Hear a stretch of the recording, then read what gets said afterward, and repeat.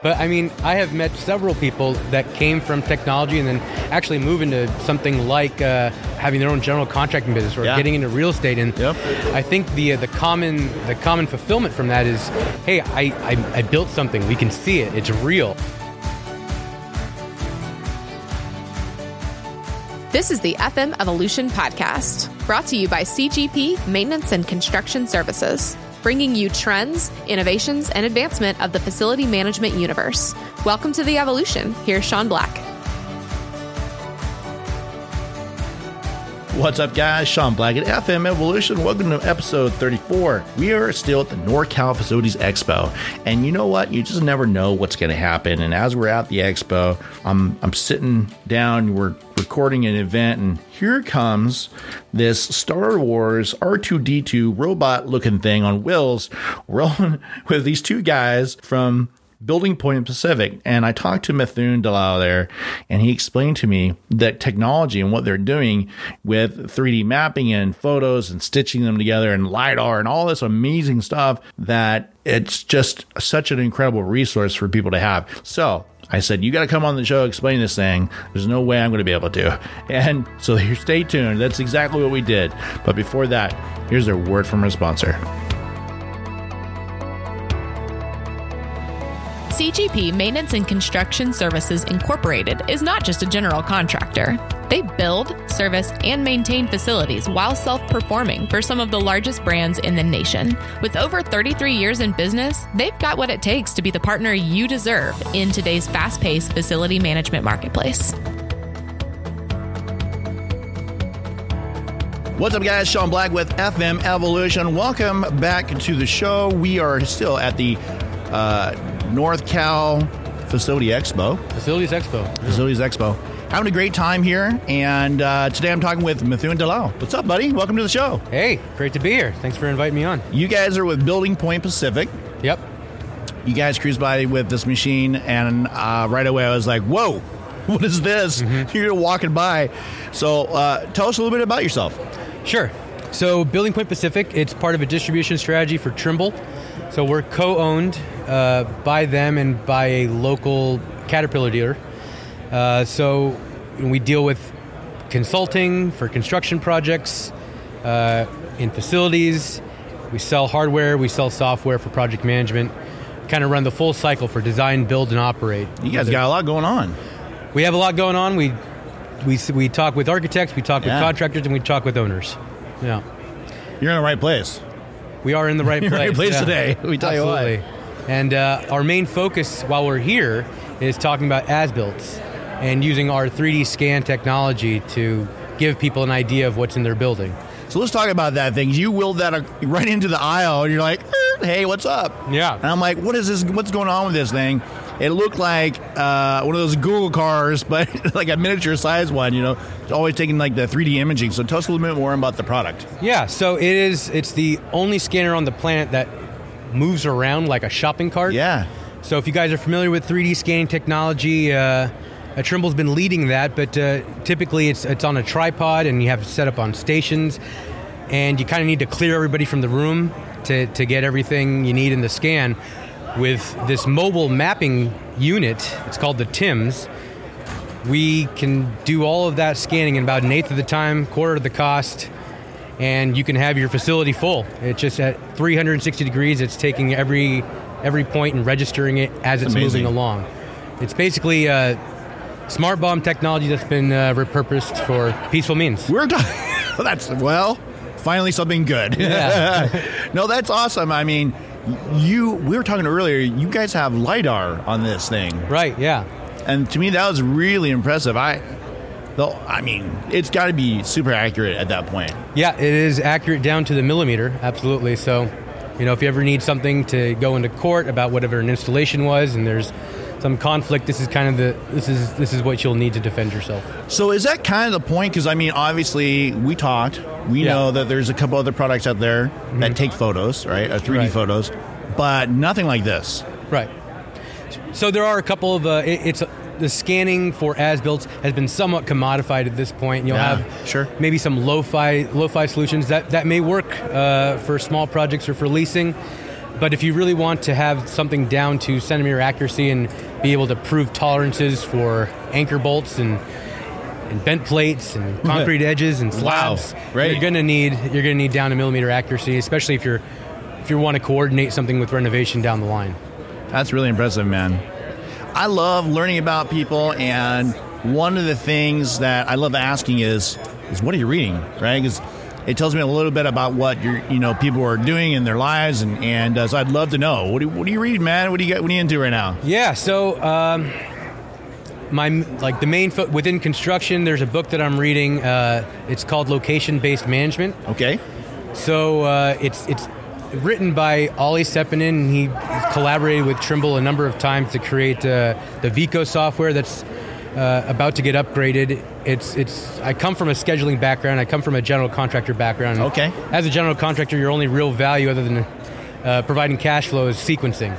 So that became a passion of mine, and naturally, while I was kind of working on projects, I noticed that Gantt charts really are missing a whole dimension of information that we need for locations, and kind of being able to segment crews in a nice orderly fashion, allowing spaces to be utilized at all points.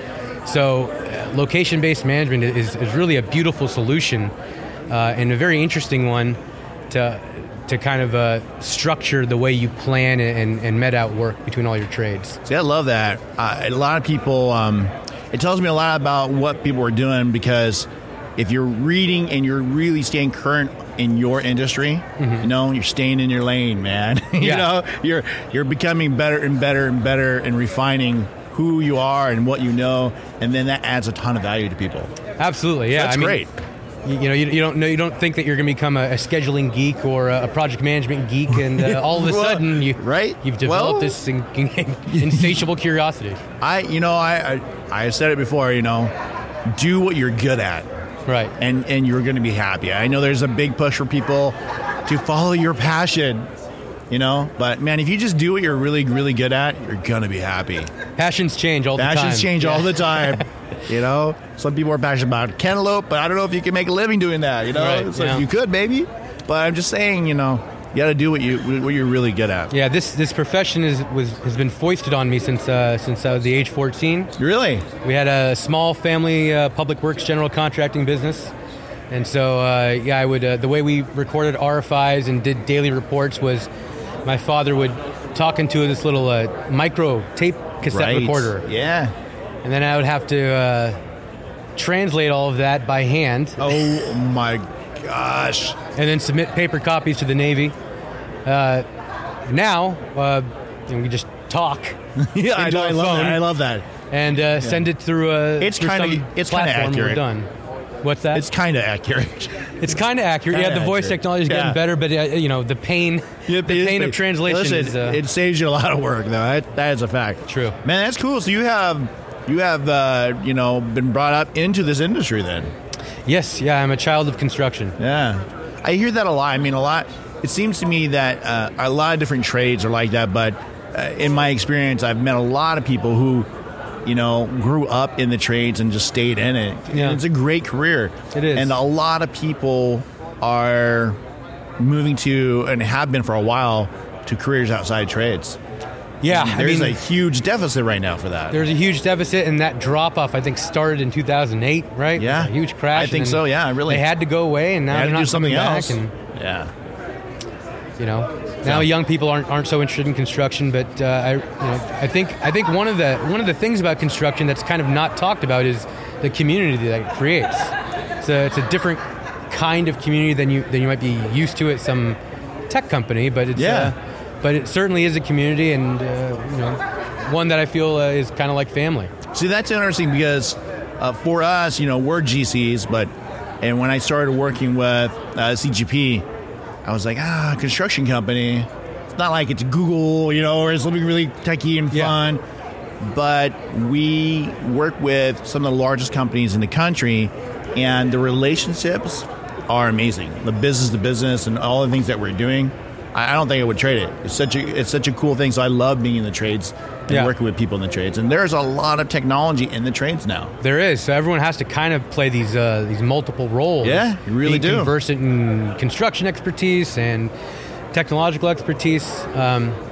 But I mean, I have met several people that came from technology and then actually move into something like having their own general contracting business or getting into real estate. And I think the common fulfillment from that is, hey, I built something. We can see it. It's real. There's something concrete at the end of that. And project. There's something really fulfilling about that, as we still have bodies and we're human. That is true. I know. You're exactly right. So I did want to touch on the as-builts, because in construction, that's a challenge, right? And we talked about it a little bit. So for us, I mean, we quite often run into projects where there are no as-builts, or they're lost. And it is super painful at that point to then regenerate everything. We have to bring in architects and survey, right? And so I was thinking about your product and how amazing it would be to just be able to run your machine. Now, you guys do this as a service, right? Yes, we do this as a service. We scan major pharmaceuticals, whether it's R&D or whether it's just manufacturing. Any type of major facility is kind of what we're scanning.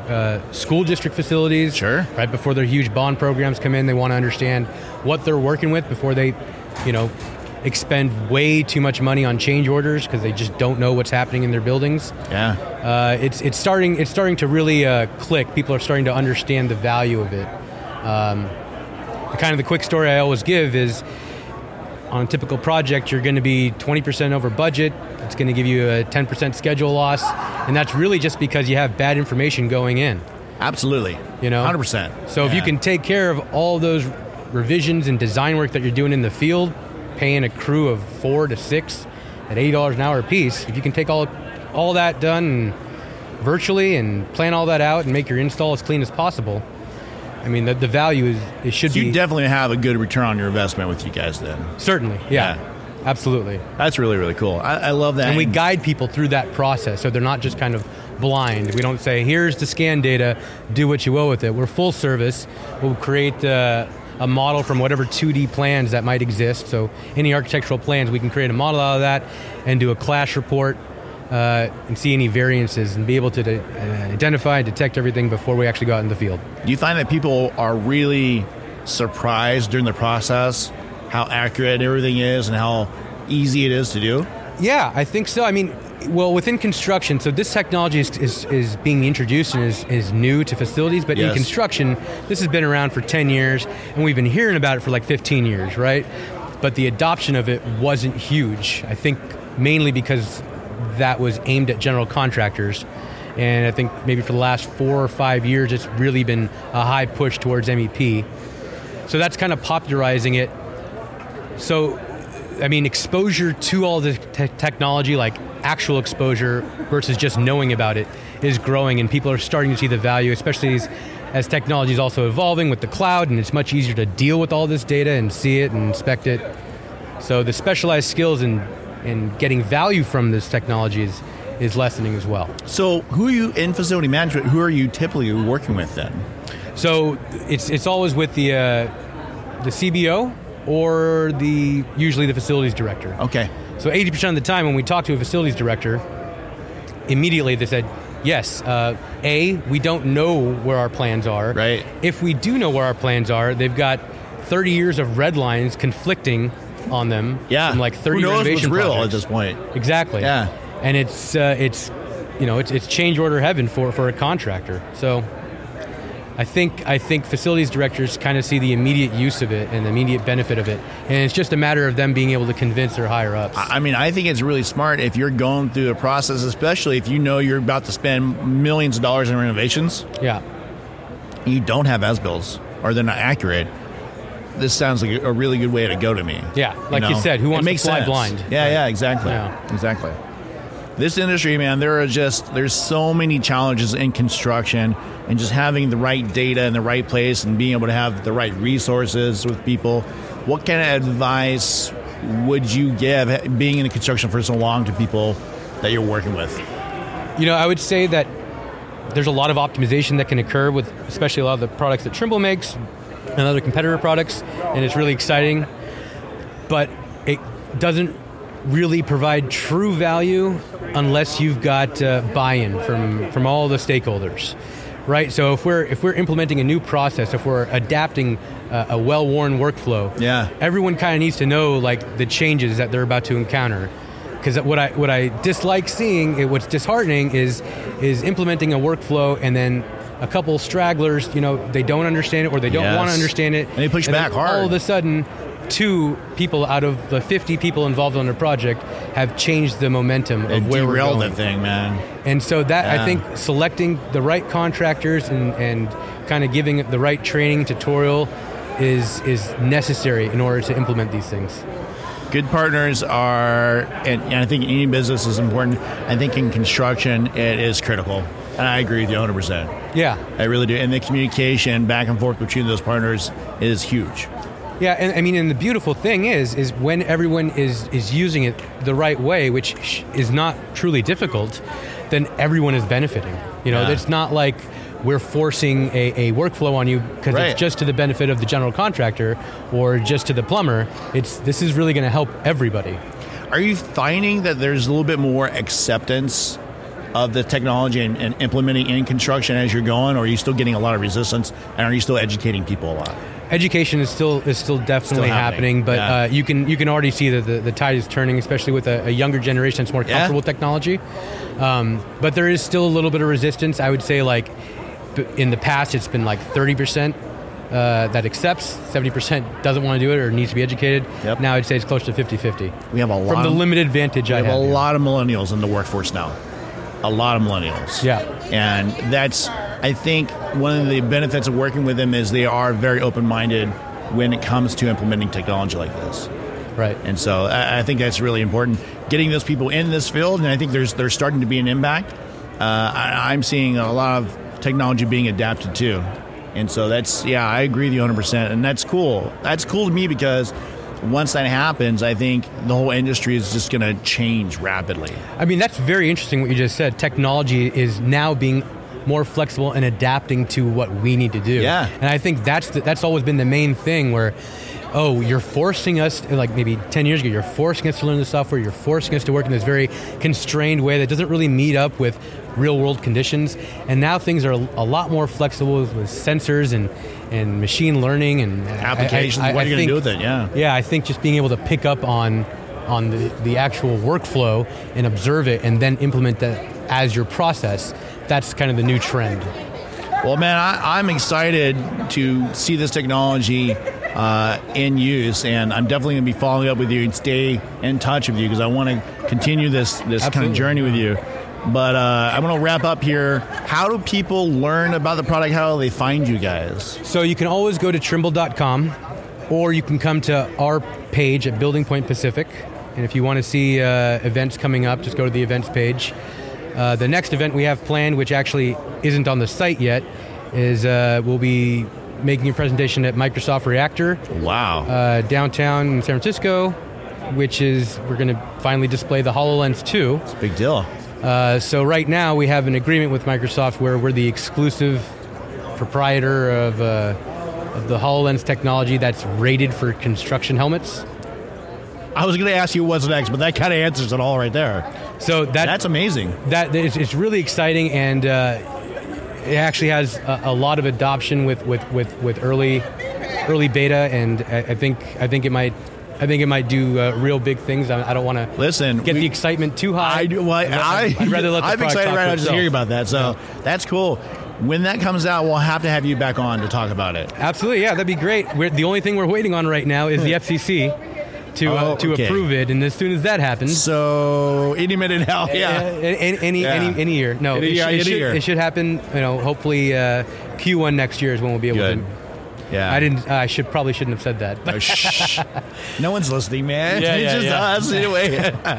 FCC, we love you. Don't worry, it's all good. So, man, thank you so much for coming on the show. It was awesome to have you on and learn about what you guys do. And I can't wait to see what happens next. I'm happy to share it. Yeah. Yeah, man. Thank you so much. Thank you.